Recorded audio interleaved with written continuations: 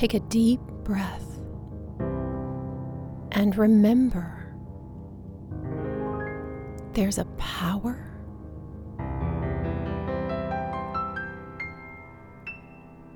breathing you. This is your space of sanity in an evolving world where we learn about spiritual law and how to apply it to our lives in a way that is practical and life-changing. This is where we remember truth to make the world a better place, one person at a time. I'm Claire Lautier, inspirational speaker, teacher of the technology of transformation, and a certified life mastery consultant and spiritual coach. Welcome to the Grace Space. We are continuing with our series called Inner Alchemy, where we're looking at the keys that open the door to transmutation of our energy, our being, from denser frequencies of negativity and resistance to the higher frequency, elevated emotions of our true nature, love, peace, and bliss, among others. Wouldn't it be great to be more in that range more of the time? Inner alchemy is what I call a process of transmutation that is shedding what is false and illusory in us to reveal the real. The last 2 episodes, we've been focused on taking responsibility for what's showing up in our reality and owning up to the fact that our perception is faulty and we don't see things clearly because we've been programmed. That may sound a bit dour, but actually, it's great news. It takes blame and shame and guilt out of the picture. It's a reality check and a new beginning, because if we embrace these 2 keys, we're taking a stance of humility.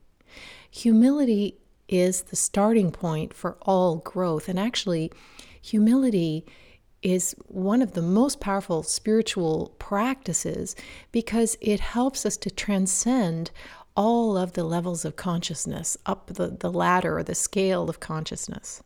Remember the story about the Zen master who receives the pundit for tea?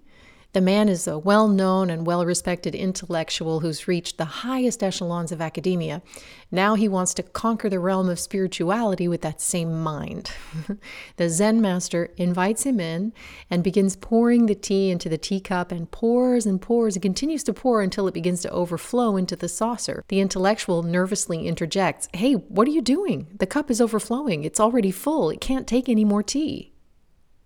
The Zen master looks at him and says, "Exactly. The teacup is like your mind, already full. It cannot take any more. If you want to learn, you must empty your mind. Come back to me with your cup empty, and then we'll see." I love that story, and I have to tell it to myself to remind myself when I think I know something that this work is not done with the intellect. So even if we're not an intellectual and a pundit, we tend to have the same pride in our stance toward the world. We believe that we can figure out life through our mind. Think about how many times you say, "I have to figure it out." Yeah, I'm going to figure that. I need some time to figure that out. That's an expression that we use over and over again. But that is just the ego's arrogance. The egoic mind says, "I know that," when it knows nothing at all. It believes it is the author of all creation, and certainly the author of our life. It's the one that picked up that book on the law of attraction and decided it could do better, right? It's the one that says, "I create my own reality." Uh-oh. So what of this commonly spouted New Age dictum? I create my own reality. It's trendy. You may have heard people say it. You may have said it yourself. I've said it. But what does it really mean? Well, this is our key today.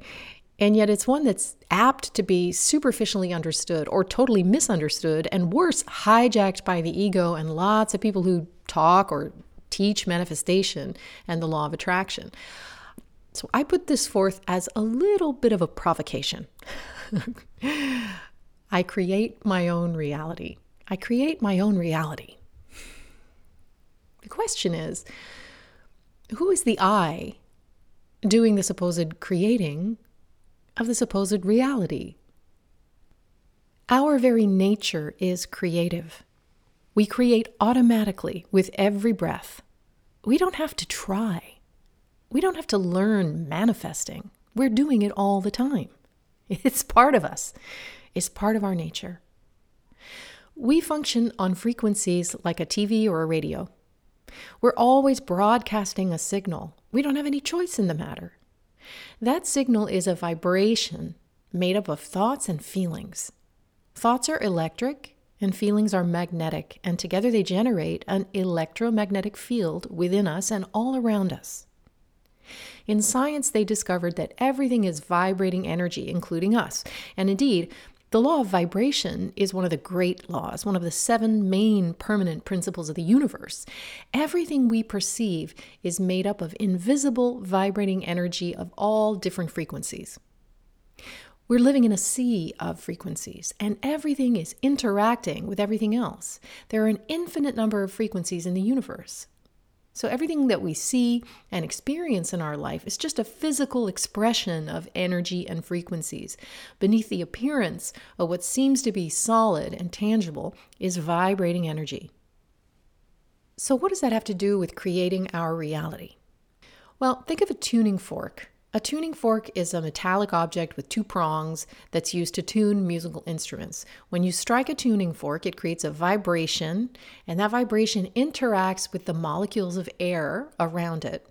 The vibrations push and pull the air molecules, compress them together, and expand them apart from each other, and that sort of wah, wah, wah effect, the wah, wah effect, that's what creates sound.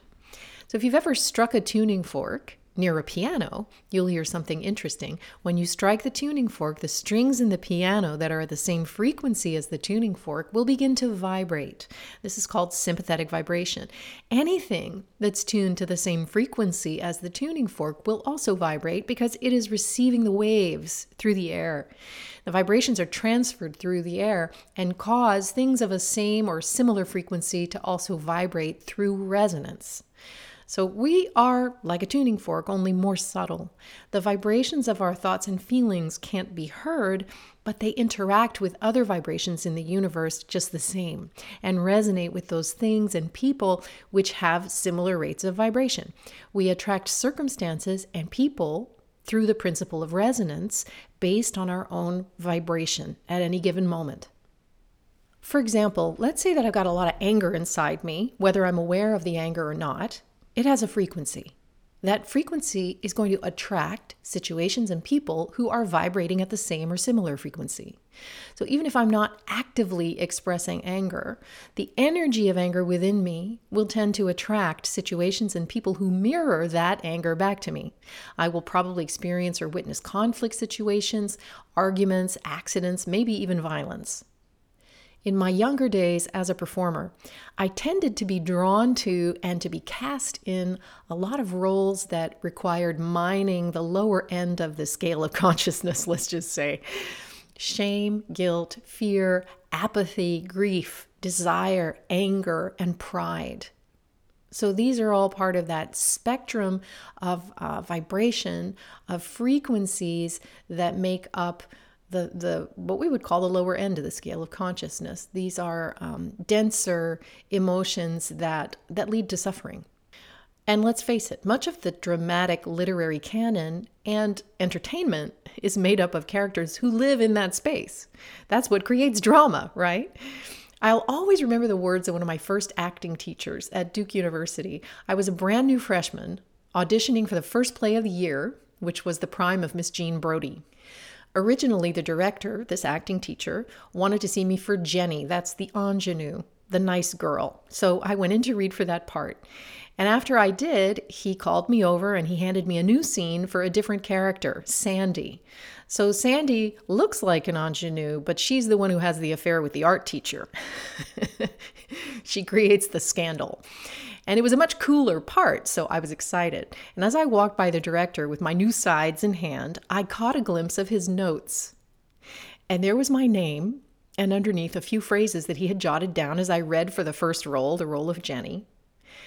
And I remember something like this, in quotes, talented, looks innocent, but evil inside. Evil inside. And I thought, this guy understands me. I was not at all offended or hurt by that. I actually felt seen. And for many years of my career, I played the evil inside.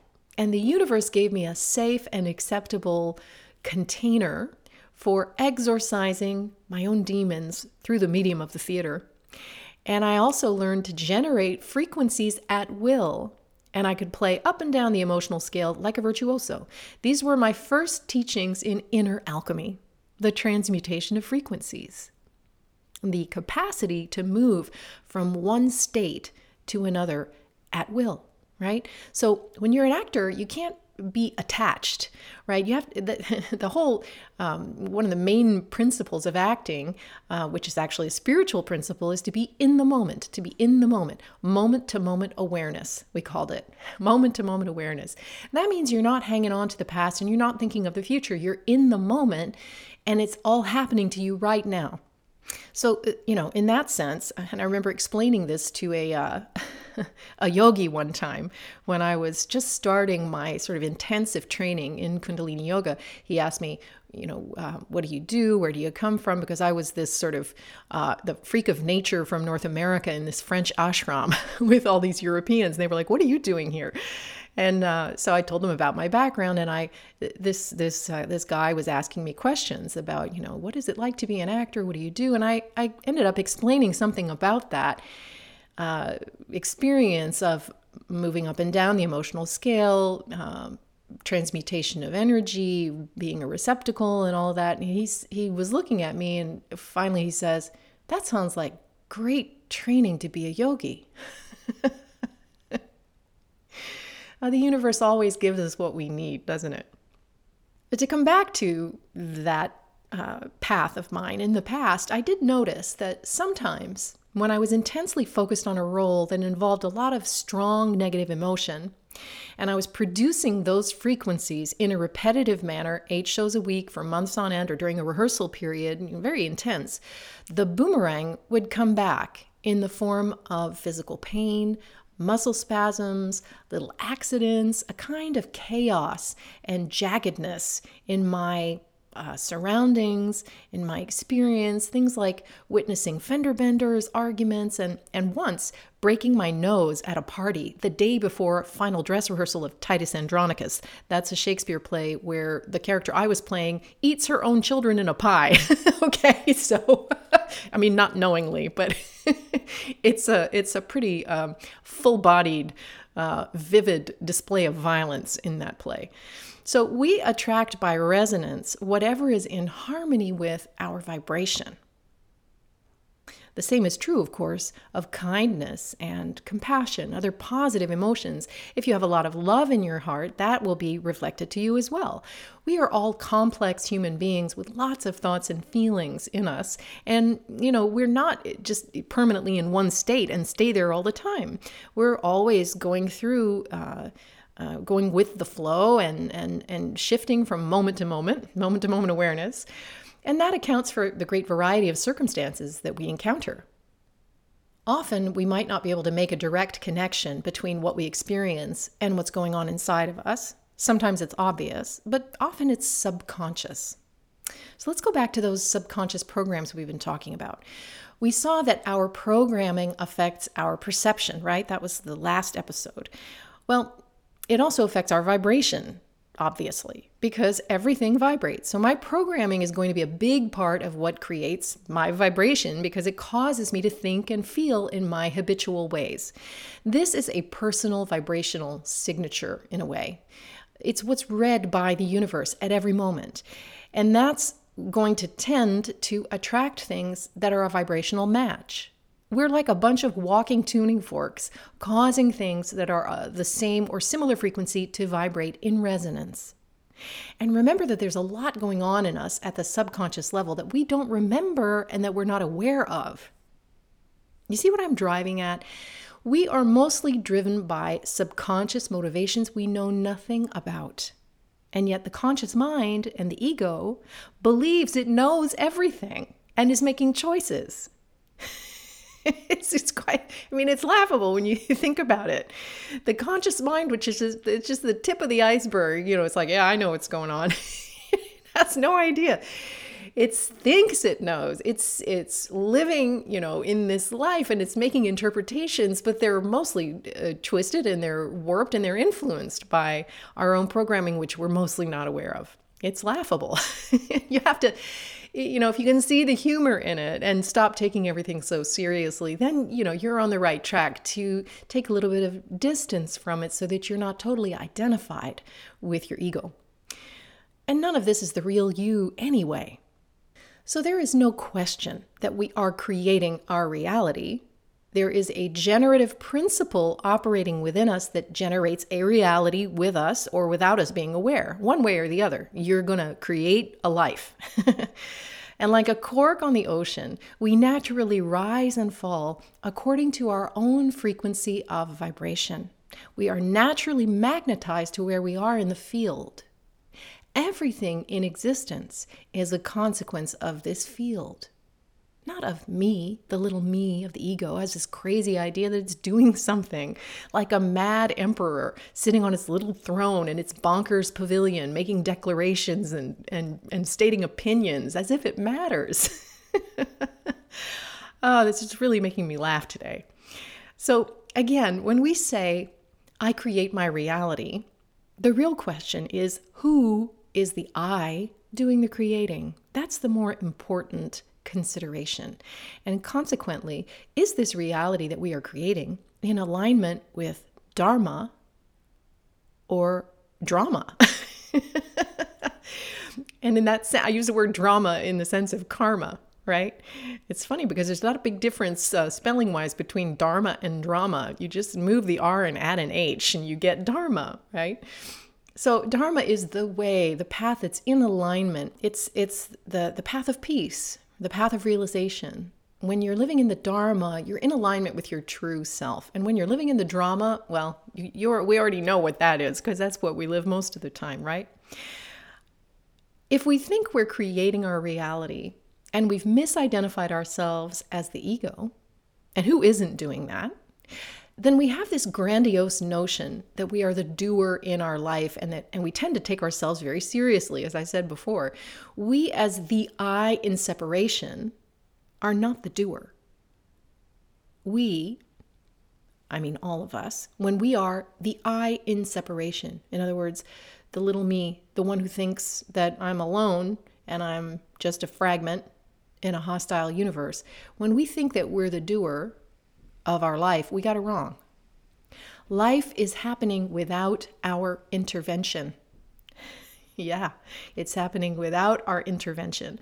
Mostly what we are doing is getting in our own way, swimming against the current, blocking ourselves, frustrating ourselves, and creating suffering for ourselves and other people. And we think we're manifesting, in quotes. The I in separation to the whole can only manifest separation. You understand? This is the second great law, the law of correspondence, as within, so without, as above, so below. Whatever is inside is reflected outside. So if there's a crack in the lens of your camera, that crack is going to appear on every single photo that you take. It's not out there, it's in here. The I in separation to the whole can only manifest separation. Separated from the one, we don't know what is good for us because we do not see things clearly. Divinity knows what is right and perfect for us. It knows what is going to bring us true fulfillment, true happiness. We mostly don't. We fixate on things, ideas, people, and situations that we believe are good for us. We're like, that's what I want. I need that. But that's coming out of a sense of lack and incompleteness. And we use our, quote, manifesting techniques to dig ourselves into a hole focusing on lack and incompleteness. Or sometimes we do get what we want by using our willpower, making ourselves and everyone else around us miserable. And then we also get to inherit the karmic consequences of getting what we thought we wanted from the distorted perception that is the I in separation. So yes, our key statement today is I create my reality. It's true. My vibration, the tuning fork that I am, is creating my reality through my thoughts and feelings. Nothing I can do about that. But who is the I? Who is speaking? It all depends on who is the I in the I create my reality. The I in separation, otherwise known as the little me, or the I of the I am. So I have to ask myself the question, do I want more drama, more trauma, more karma, or do I want peace?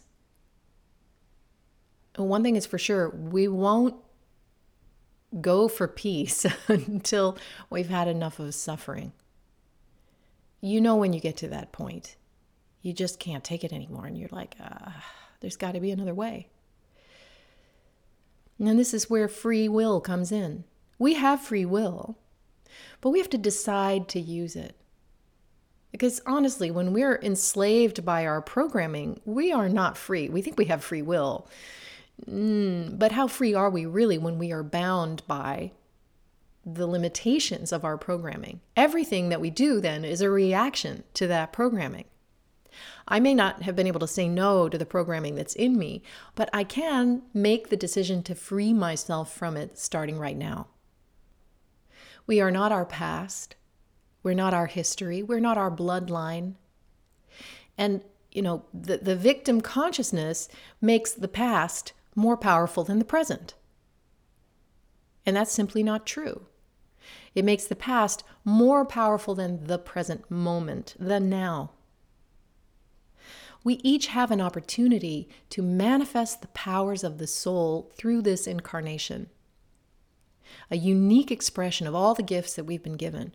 That is a decision and a commitment to be true to the I am. But it means going against your programming and conditioning and often betraying, betraying, that's not too strong a word, the limiting values that we were raised with and that are held dear by those that we hold dear. It means letting the I create your reality rather than the little me. The little me wants the career, the relationship, the paycheck, the house, the security, the image. The I is not interested in any of that. Manifest the I am and manifest eternal life. Manifest the ego and manifest death. So this phrase, I create my own reality, opens a whole Pandora's box. It can free you and it can enslave you, depending on who that I is. And I guess that should apply to all the keys that I'm sharing with you in this series. It all depends on whom you serve. Will you allow your natural creative power to be co-opted by ego and be led to a dead end of illusion? Will you allow yourself to be seeded by others whose minds are stronger than yours and exploited by the agendas of fear and enslavement? Or will you exercise the faculty of your higher will? Empty yourself of the false self and allow the I am to be the one and only creator in your life.